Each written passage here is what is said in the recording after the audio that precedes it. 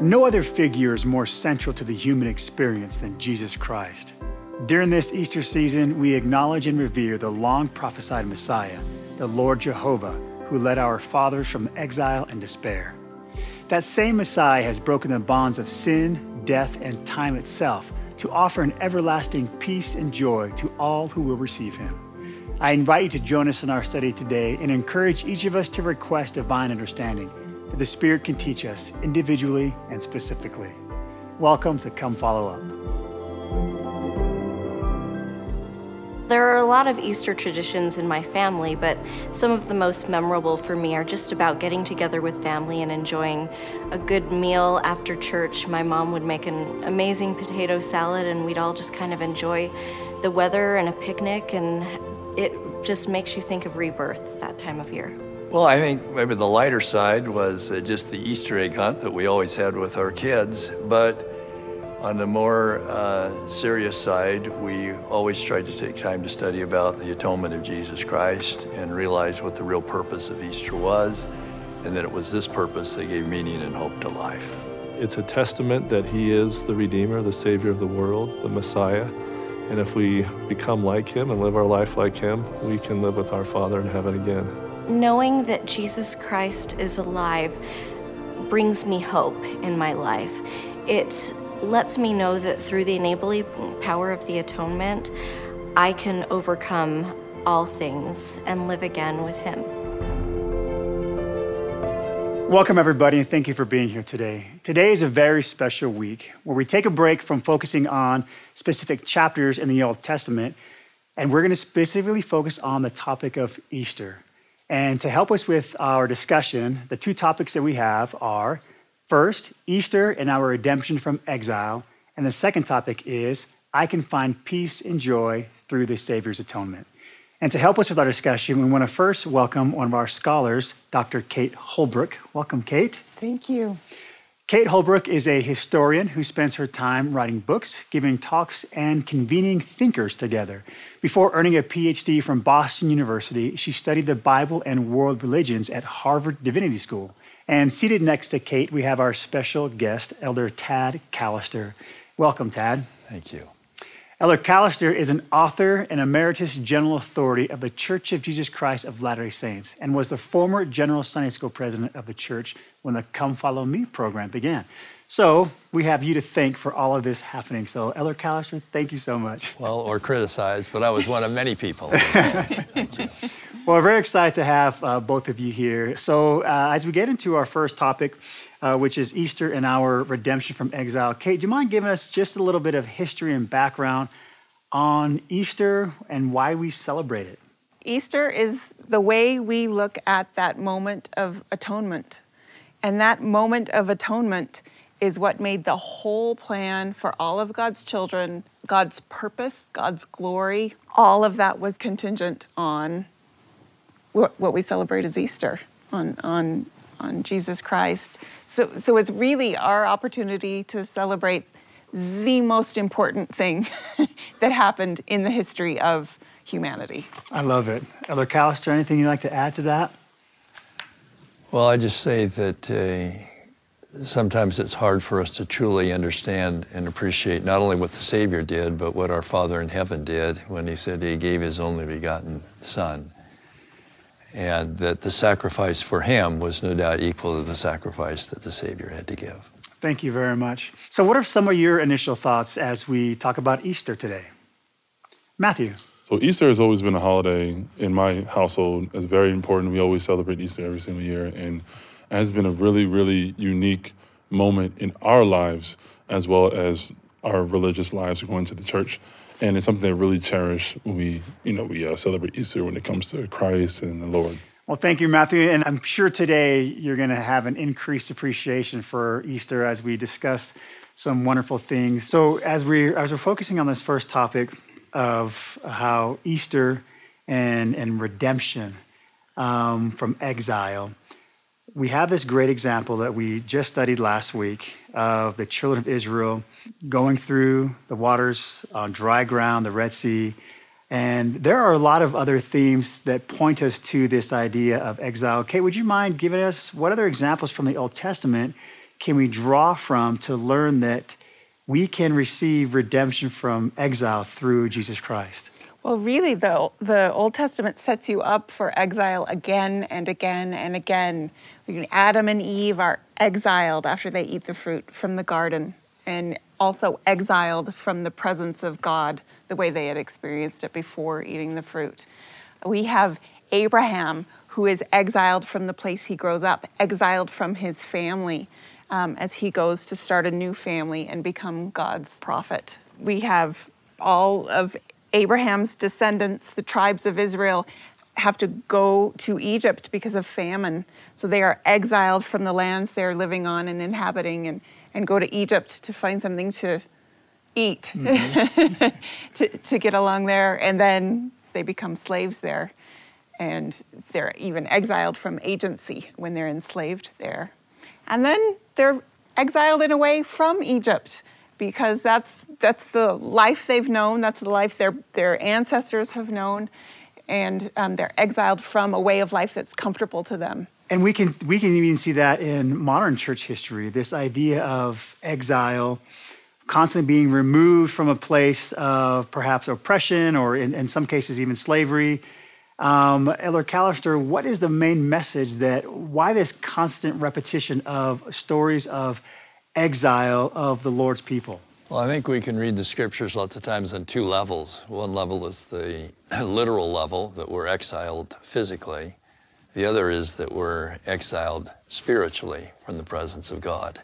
One of the great things the Old Testament does is it helps us understand that spiritual exile can be overcome by the atonement, and we can come to the promised land again, so to speak. And one of the scriptures I love is Isaiah talks about this again and again. In Isaiah, I'll just reference it, but in Isaiah 1, he talks about, though our sins be as scarlet, they shall be white as snow. And then he goes on in Isaiah 53 and talks about, through his stripes we're healed, we're returned to the spiritual promised land. And then to me, one of the most beautiful scriptures is Isaiah 61, verses 1 to 3. It says, the Spirit of the Lord God is upon me, because the Lord hath anointed me to preach good tidings unto the meek. He has sent me to bind up the brokenhearted. I thought, what a beautiful phrase. Though your heart's broken, I can mend it. I can correct it. And then he goes on in verse 2, to proclaim the acceptable year of the Lord and the day of vengeance of our God, to comfort all that mourn. It doesn't matter who you are, what your conditions are, I can comfort you. And then to me, maybe the most beautiful scripture of all scriptures, to appoint unto them the mourn unto Zion, to give them beauty for ashes. Though your life be in ashes, I can make it beautiful again. And isn't that wonderful? No matter where you are in life, there's no external event. Once the atonement was performed, there's no external event that can prevent you from returning to God, being like him, and having the joy he has. And that's what he said, the oil of joy for mourning. That's what the Old Testament teaches us, that the spiritual exile can be a spiritual return. That reminds me of a wonderful quote by a brilliant man by the name of Tad R. Callister. And he said this, the Savior's atonement gives us life for death, beauty for ashes, healing for hurt, and perfection for weakness. It is heaven's antidote to the obstacles and struggles of this world. I'd love to hear from the audience. As you look at this quote, what are some of your thoughts on the Savior's atonement and what it can do for us? Donnie. I like the tiny part, healing for hurt. I never used to think of the atonement that way. I always thought of it as, I get to get my body back. Maybe that beauty for ashes, but healing for hurt strikes me, Elder Callister, because that's what I needed. When I'm hurt, I need the healing. And I'm so grateful the Savior did all of those other things, but that one really just buries right into the depths of my Hawaiian heart. Donnie, thank you so much. So as we celebrate Easter, a lot of times, we like to focus on some of the traditional things with eggs and bunnies and things like that. But as far as what specifically are we celebrating? Because the atonement encapsulates a lot of different aspects of the Savior. What specifically does Easter are we celebrating? Well, when Christ was resurrected, he overcame two important obstacles for the rest of us that separated us from God and from an eternal destiny. And one of those was death and the separation of our body from our spirit. And so for everyone, thanks to the resurrection, we can all have our bodies and our spirits together for eternity, regardless of how we live now. But then the other one is contingent on how we live. And that's the promise that we can be forgiven for our sins. He redeemed us from death, he redeemed us from sin, but it also has an enabling power that he can comfort and strengthen us in our afflictions and temptations, and he can help us overcome our weaknesses and even perfect us so we not only return to God, but we can become like him. So I think one of the key purposes of the atonement was not just to cleanse us, but perfect us so we could become like God and have the joy he has. Elder Callister, why is it so important for us today to understand and implement the atonement into our lives?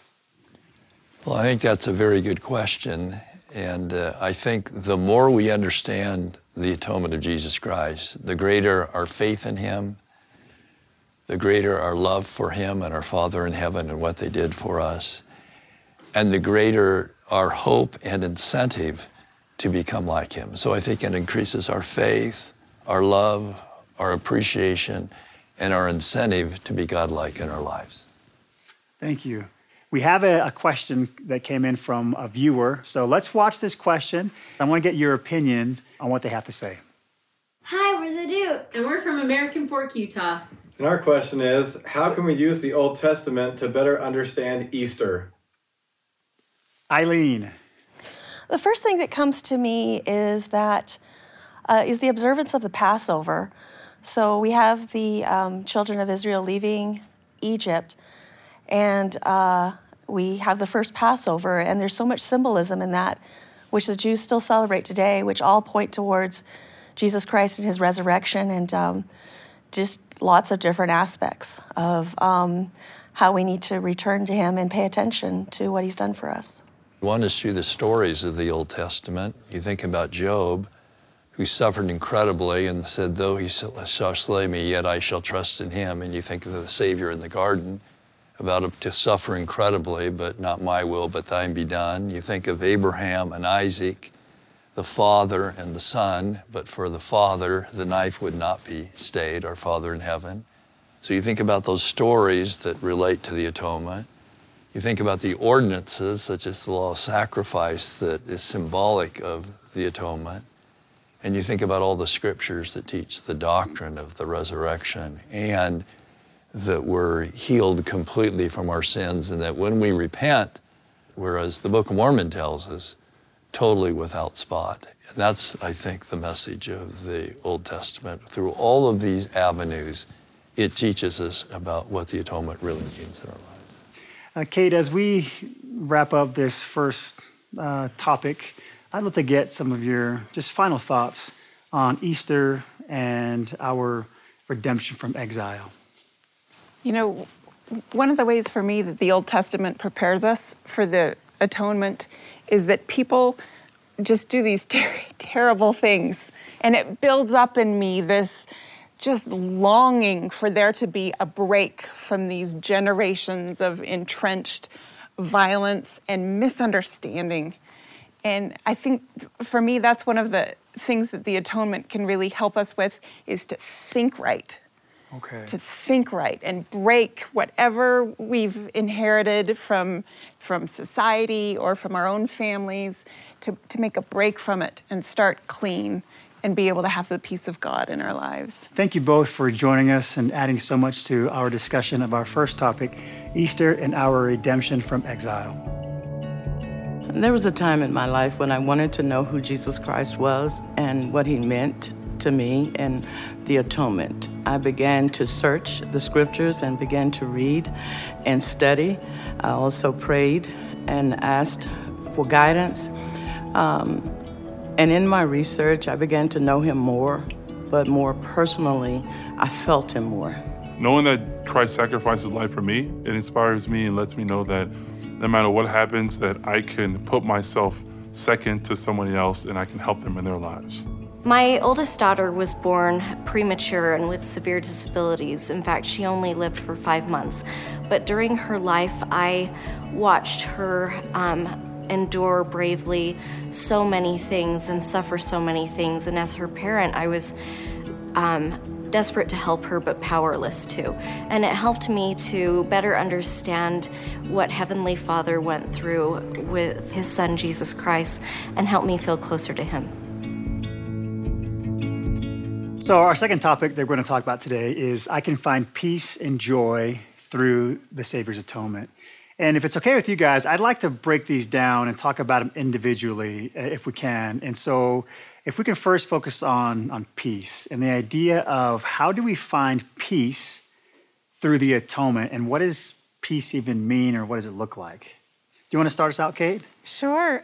The first thing that comes to mind is just that's how I experience the Holy Ghost. Or when somebody's saying something that's true and it really resonates with me, I just feel this calm, this peace really descend on my heart.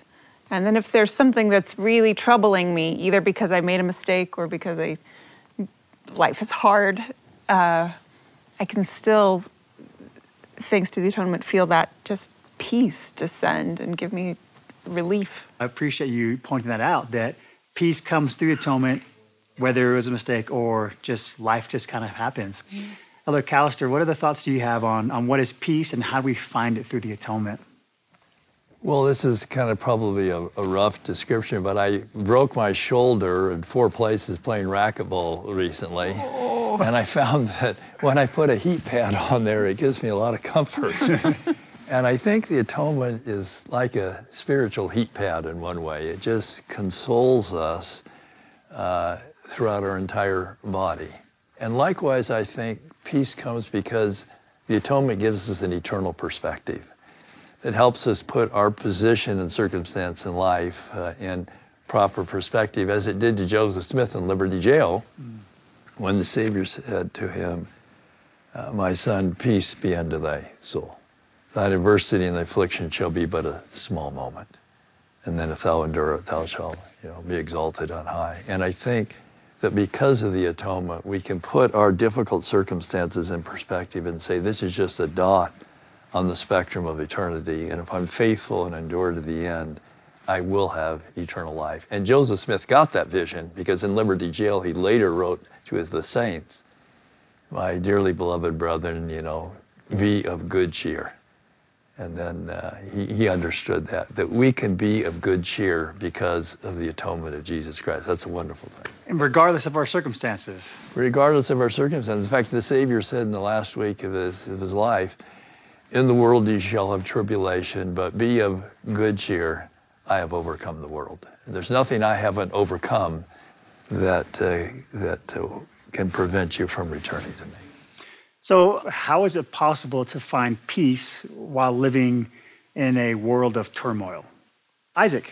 So one way I actually found peace is well represented in a scripture in D&C 636. It's look into me in every thought, doubt not, fear not. It basically says have faith, and you should have faith through your turmoil. Isaac, do you ever find in your daily life that you are put in situations of turmoil? And if so, how do you feel the peace that comes from the atonement? Through the day, I go to school and stuff is stressful, and I have to deal with testing and stuff. Finding peace is tough, but it's possible with faith.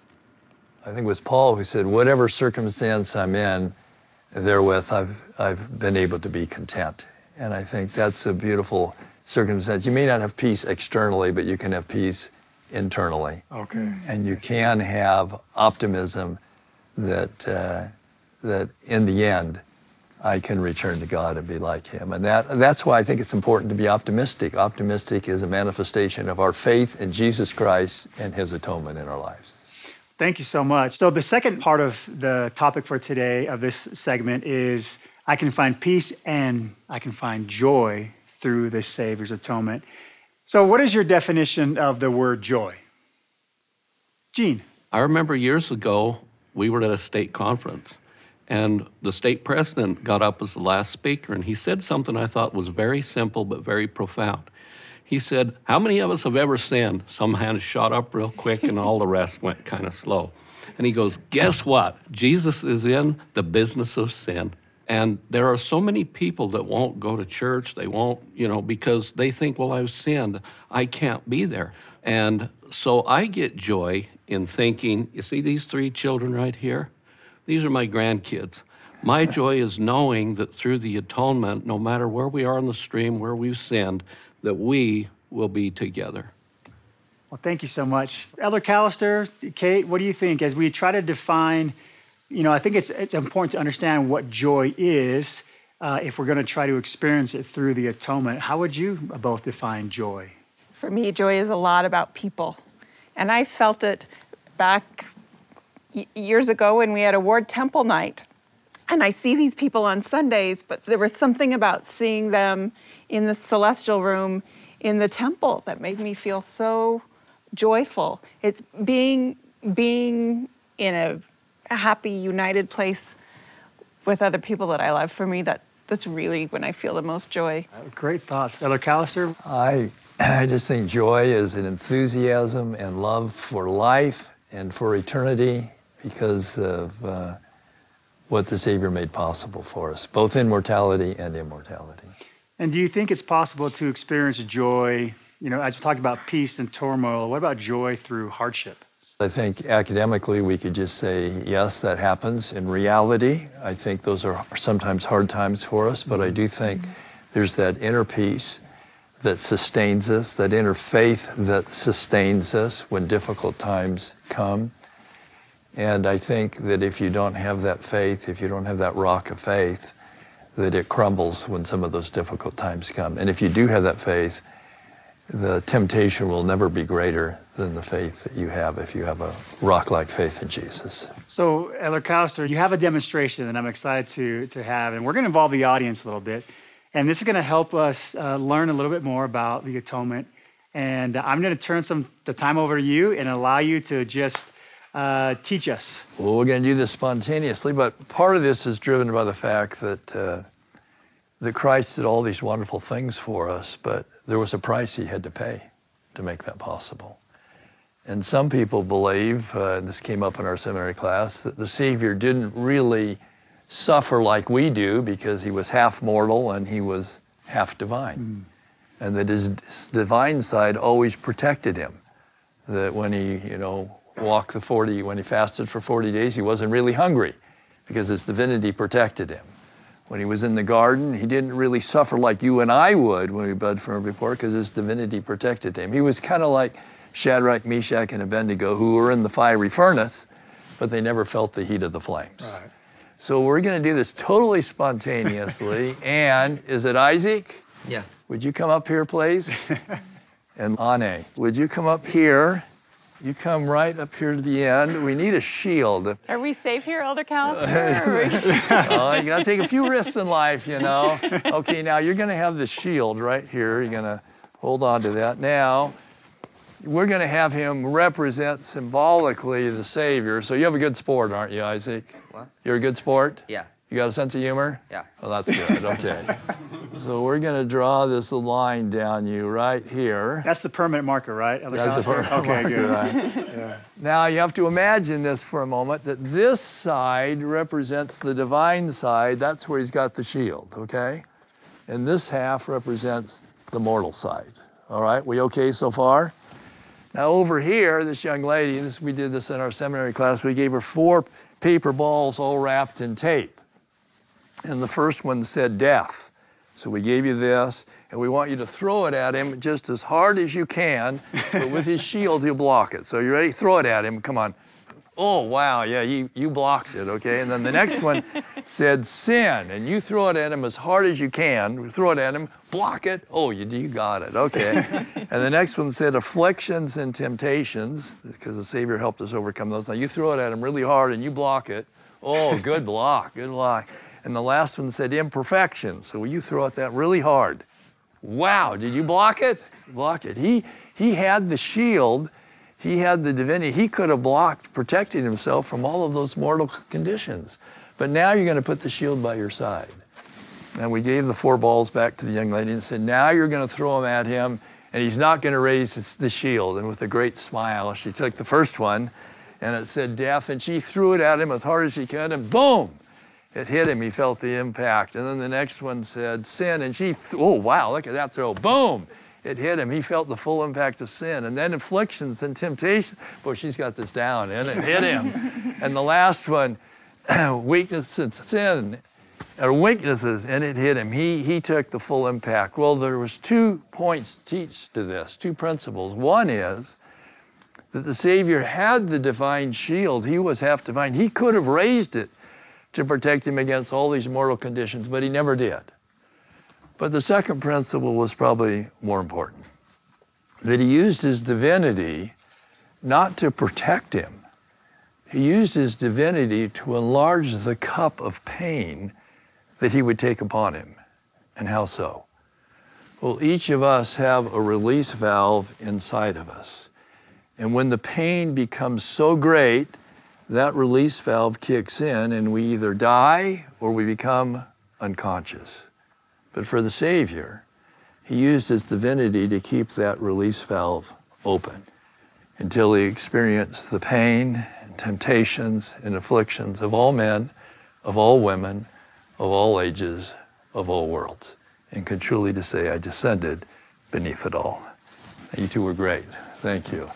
And there's one scripture we could read with that. It would be Mosiah 3:7, where King Benjamin talks about this.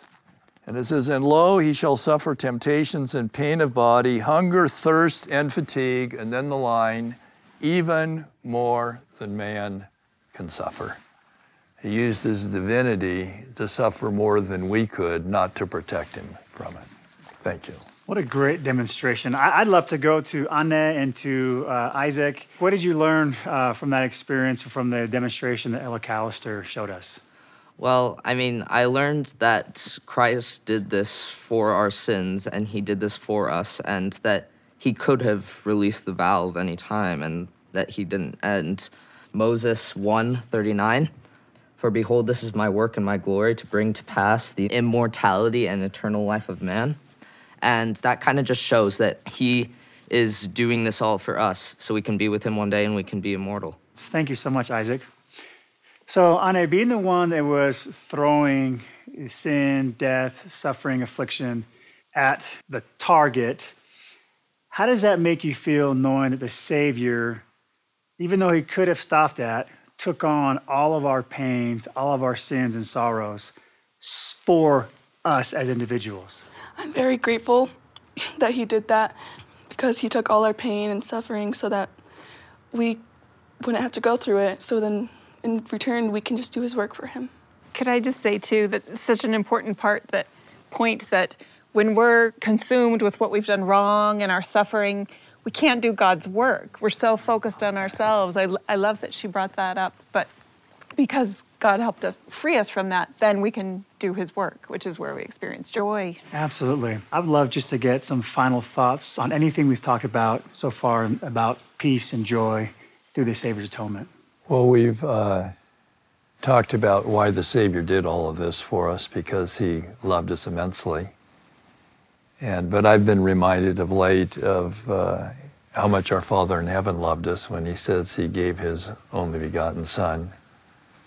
And I remember a statement by Elder Melvin J. Ballard that some of you may recall, that he envisioned watching the Father in heaven while the Father was trying to watch what was taking place with his Son in the garden, and watching his Son bleed from every pore and pleading that the cup could be removed if possible. And then watching his Son on the cross with the cruel nails driven into his hands and saying, my Father, my God, why hast thou forsaken me? And watching all of that, Melvin J. Ballard made a quote that tells about the significance of that statement. Maybe you can read it for us, Sure. then, if you would. In that hour, I think I can see our dear Father behind the veil, looking upon these dying struggles until even he cannot endure it any longer. And like the mother who bids farewell to her dying child, has to be taken out of the room so as not to look upon the last struggles. So he bowed his head and hid in some part of his universe, his great heart almost breaking for the love that he had for his son. Oh, in that moment when he might have saved his son, I thank him and praise him that he did not fail us, for he had not only the love of his son in mind, but he also had love for us.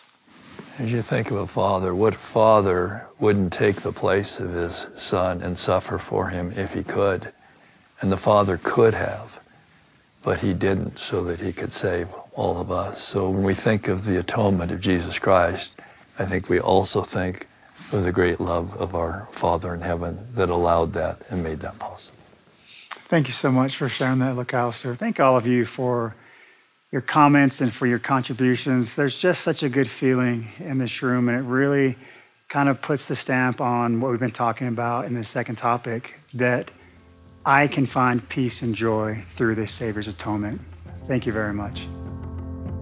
The Holy Ghost taught me today that there is always spiritual blessings, no matter what stage in your life that you're at. It reaffirmed in me the peace that he can give you and the joy through any circumstance that you're going through. The Holy Ghost taught me that everything is under my control and that God and Jesus Christ is the one that will guide me into what I need to get to and allow me to experience a spiritual happiness. I kind of thought of some times that I've gone through and kind of lost hope and began to focus on, if Jesus Christ can go through what he went through, truly I can handle this. And I began to reach out and to ask Heavenly Father through Jesus Christ for help, and I gained the peace that I needed. During today's discussion, I actually thought a lot about my own baptism and how the atonement ties into that. It reminded me that when we are baptized, we are becoming a part of the body of Christ, and we need to take up the cross and relieve suffering the way that he did, mourn with others the way that he did. And it just made me so grateful for my baptism. Welcome to Come Follow Up Footnotes. I'm excited to dive in further to some of these topics that we've been discussing in the previous part of the episode. But before we do that, LaCallister, I wanted to take the opportunity having you here and being in a Come Follow Up environment where we study topics from the Come Follow Me program, and being a part of the creation of the Come Follow Me program. Would you mind sharing some of the experiences that led to the creation of the Come Follow Me program? Sure, I'd be happy to do that. And to give credit to the prior Sunday school presidency, they had started a curriculum for the youth that the church liked, and they asked us to build upon it and see if we couldn't have a home-centered, church-supported program. It was a real demonstration that revelation comes line upon line and not in big flashes. And it took a lot of discussion and a lot of difference of opinion, a lot of agreement, and line upon line we finally decided that if we were going to have it home-centered, it needed to be a curriculum that could reach the parents, the youth, and the children. So that led to one manual. And then some of the discussions that took place with regards to the manual itself is that we've been commanded in the Doctrine and Covenants to teach the doctrine. So all the subtitles, rather than just be historical statements, they would be doctrinal statements or questions that led to doctrinal answers. And then underneath it, the prime source of teaching the doctrine would be scriptures and the statements of the prophets with questions, and then resources that would support the doctrine. The Savior taught doctrine, he lectured, he discussed, and he used visuals and stories and object lessons and all of these to teach the doctrine. So we wanted to teach like the Savior did, so the Come Follow Me materials tried to include those types of resources. And then the thought came to us, we have Easter, And we have Christmas, and what happens if Easter were in the Old Testament and we're talking about Balaam and the talking donkey, you know? Is that really what we want? And so we decided that no matter where we were, it would be appropriate on Easter and Christmas to focus on the Savior on those particular occasions, and we could draw from the host of the materials we had to do so. And so that eventually all led to Come Follow Me, and it was a combination. I would say that the auxiliaries that were involved kind of focused on the doctrinal principles they wanted taught, and then the magnificent staff, they gave us the wonderful wording and stories that you see today. Come Follow Me helped a focus on individual and family study versus just going to the church. In other words, we tried to flip it. Rather than going to church and then come home and say what you've learned, why don't we flip it and say, let's study at home and then take that and share it at church. I think that really helped us be more independent spiritually, which is something that President Nelson tells us all the time now over the past couple of years. I think it's perhaps the most important message of our time is to really be able to stand on our own 2 feet spiritually. Well, thank you. It's kind of fun to find out how these things get started sometimes. Yeah. Okay, so let's get into some of the things that we've been talking about. And in the previous portion of this episode, we talked about accounts of exile, and I'd like to go back to that if we can a little bit. And Kate, do you want to start us out with that? I think it's helpful just to think about what exile really means. You mentioned the Book of Mormon, so maybe we should think about when Lehi and Sariah took their family into the wilderness. To leave all of the familiar rhythms and the comforts, the little things that you do to cheer you up when a day is hard, or the ways you can rely on getting your 3 meals a day or having a good night's sleep, all of those things that add structure and reliability to your life. In exile, those are taken away, at least initially.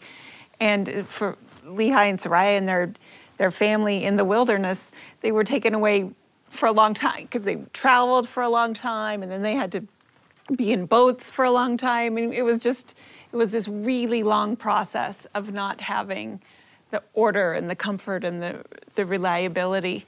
And I think one of the things we learn from all of these examples of exile throughout the scriptures is that if we are with God, we can always handle the exile. The real exile to be afraid of, the one that we can't handle, is to be exiled from God. Interesting. And as you were saying that, I was reminded of, in the book of Esther, she focuses on the importance of fasting. And I never realized that in exile, you're going without some of those comforts. Yeah. I was like, wait, that kind of alludes to that, drawing closer to God and to the Savior by leaving behind some of those comforts of life that we're used to. That's a great thought, that you can learn from all those other experiences. Elder Kalisher, any thoughts on exile with your other scripture stories? Well, you two were just talking. You gave such great insights. I thought, well, we're exiled from the physical comforts of life. I think it was a demonstration that when we sin, we're exiled from the spiritual comforts of life. Mm-hmm. We're exiled from peace, from solace, from the Spirit of the Lord, and that redemption brings back those attributes that are so important for our spiritual comfort. I love that, and it's all made possible through the atonement, that redeeming power that allows us to receive get those things back. As we talk about Easter and the atonement, what were some of the qualifications of Jesus Christ that allowed him to perform such an amazing task? I have been thinking about this all week. Can we look in Moses 1? Absolutely. I think Moses 1 is such an exciting chapter for me in the Pearl of Great Price. And also, all through Moses 1, we keep hearing about God's work and his glory. And it builds this tension for me, like, wow, this work is endless and it really matters. And he's sharing some with Moses, and I want him to share it with me. But what is the work?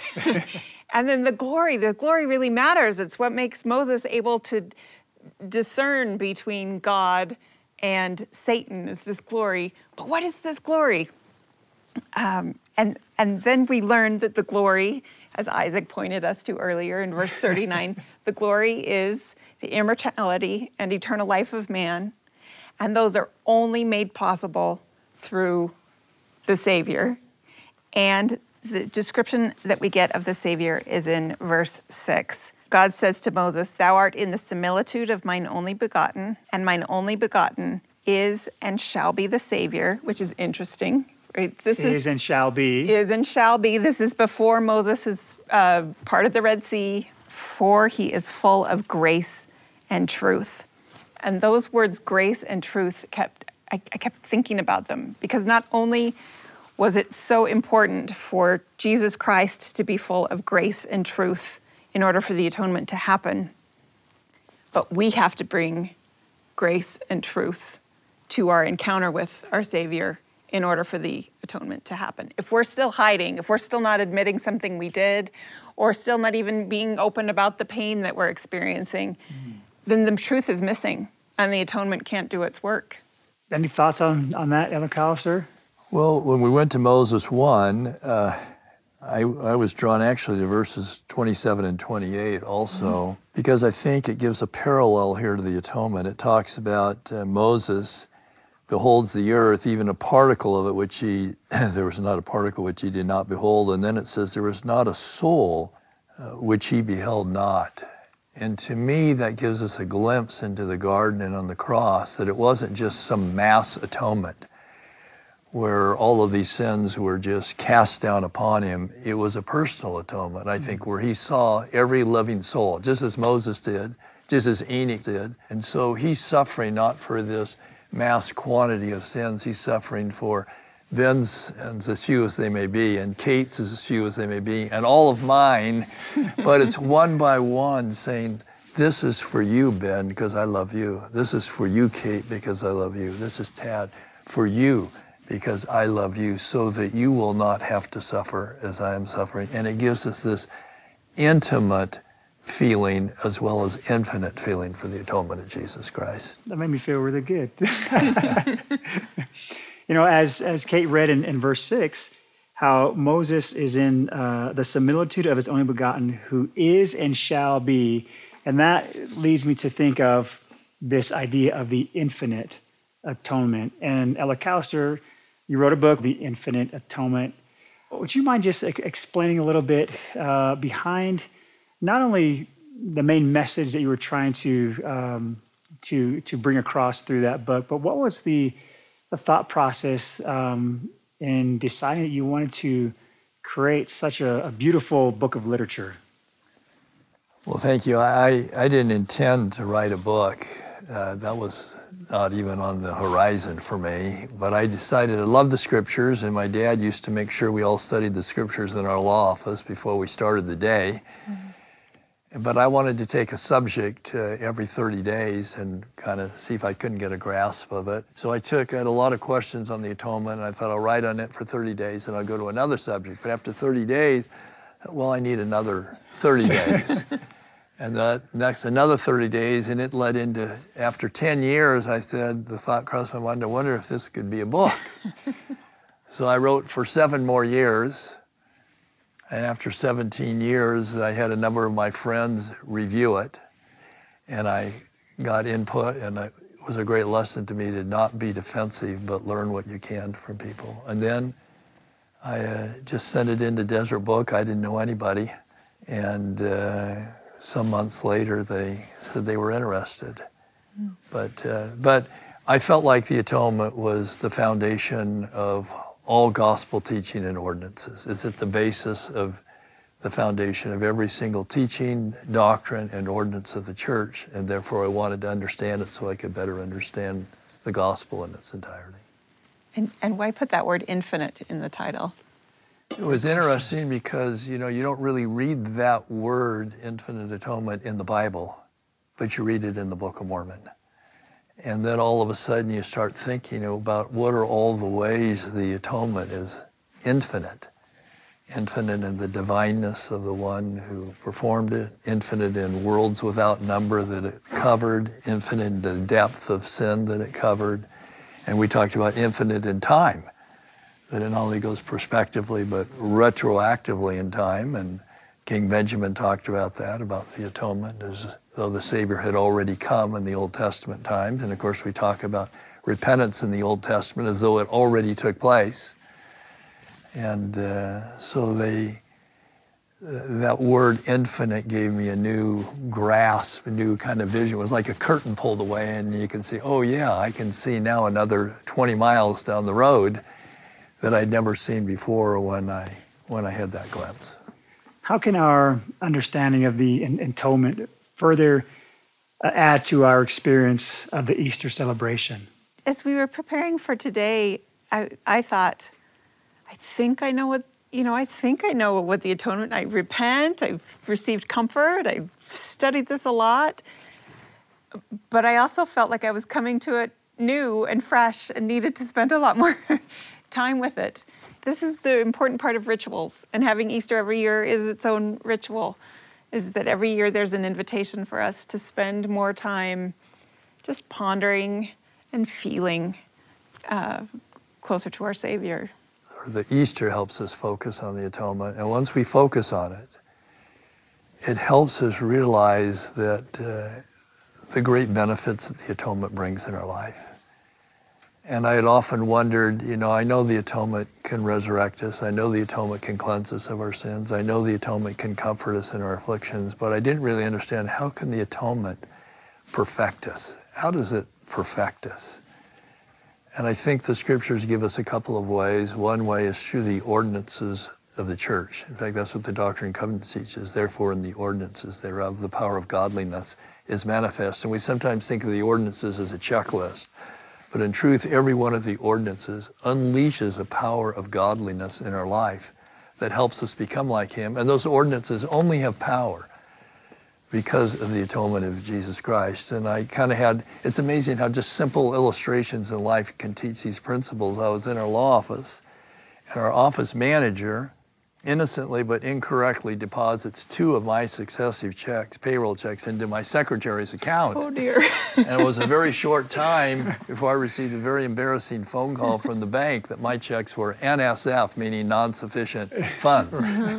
And as good as my intentions were, there was just no funds in my account to pay for the goods and services. Well, the thought occurred to me, in like manner, if there were no atonement of Jesus every ordinance in this church could have written across it NSF, because it's the atonement that gives life and breath and substance to every gospel ordinance. If it weren't for the atonement, you rise out of the waters of baptism and there would be insufficient funds to cleanse you. If it weren't for the atonement, there would time for the resurrection, there'd be insufficient spiritual funds to bring you out of the grave. If it weren't for the atonement, you kneel at the altar and there'd be insufficient funds to seal you beyond this life. So it's the atonement that really gives life and breath and substance to every gospel ordinance. And that's why the ordinances are rife with symbolism of the atonement, because it's what gives it purpose and meaning. Hello, Counselor, do you have a favorite scripture that helps turn your thoughts to Easter or the atonement? One I love is in Moroni, chapter 10. And what he does in verses 32 and 33, he says, I'm now going to tell you what the consummate purpose of the atonement is, the crowning aim of the atonement of Jesus Christ, of which this book is all about. And he goes on and says, yea, come unto Christ and be perfected in Him, and deny yourself of all ungodliness. And if ye shall deny yourself of all ungodliness and love God with all your might, mind, and strength, then is His grace, and I would substitute enabling powers of the atonement, sufficient for you, that by His grace, His enabling powers, ye may be perfect in Christ. And if by the grace of God you are perfect in Christ, ye can in no wise deny the power of God. And then it goes on, and then it says in verse 33, that if you do all of this and rely on that atonement, you'll become holy without spot. And so he reminds us that the atonement not only cleanses us, but the atonement of Jesus Christ can perfect us through the ordinances, I think also through the gifts of the Spirit, and in many other ways as well. Kate, how about you? While I was preparing for this event, I kept thinking about this woman who told her story in a talk at a BYU Women's Conference, and it's available on the Gospel Library app at the pulpit. Her name's Irina Kratzer, and she grew up and became an adult and married and had a child living in Russia At the end of her talk, she gives her advice on what it has meant to her to live in a way that the atonement is a vibrant part of her life. And I wondered whether I could just read that paragraph. I have learned that almost every miracle I have experienced since my baptism has come as a result of prayer and effort. God requires effort and faith on our part. And I think of President Nelson saying, "The Lord loves effort." Mm-hmm. Second, I have learned that the faith and testimony we gain require constant nourishment. Daily scripture study helps us to do that. Without effort on our part, our testimonies will fade and the feelings of joy will fade also. If we don't go forward, we will go back. The third lesson I learned was that to receive daily miracles, and I love that she thinks of daily miracles, we need to ask for them and then recognize them when they come. We recognize them not only to thank God, but to bring to our own awareness the ways in which God has blessed us. This process builds further faith. I just think she hits everything that can help us really make the atonement a vibrant part of our lives, and especially effort. And I think the atonement is both grace, which suggests no effort, and it's effort. And we have to hold both of those things and know that both of those things are somehow important. Now, Kate, before we wrap this up, you've dedicated so much of your life to studying religion and studying the scriptures. And kind of like what I asked Elder Callister about, writing his book, The Infinite Atonement, what was the spark that got you to really want to dive into studying the scriptures and religion?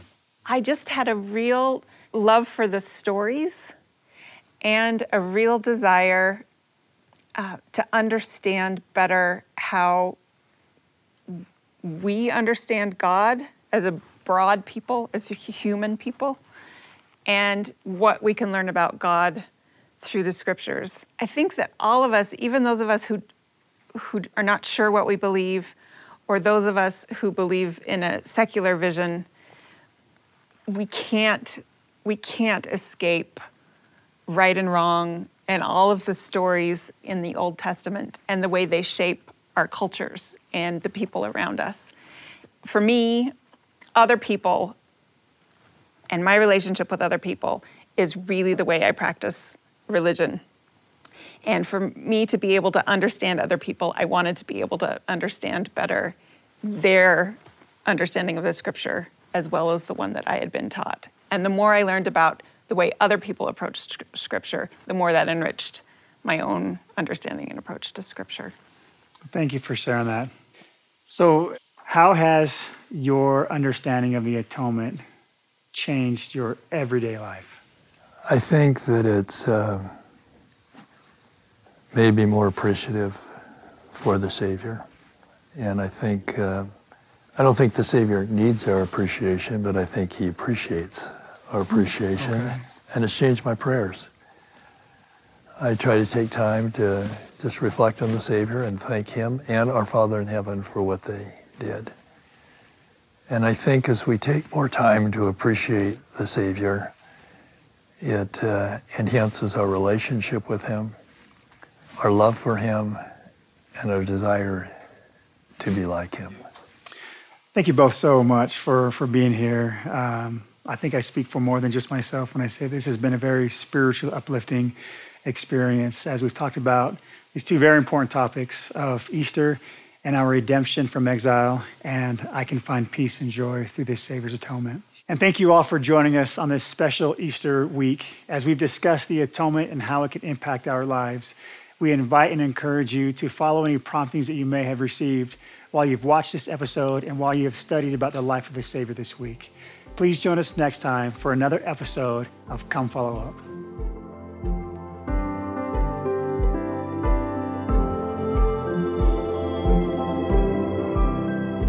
Come Follow Up is a production of BYU Broadcasting.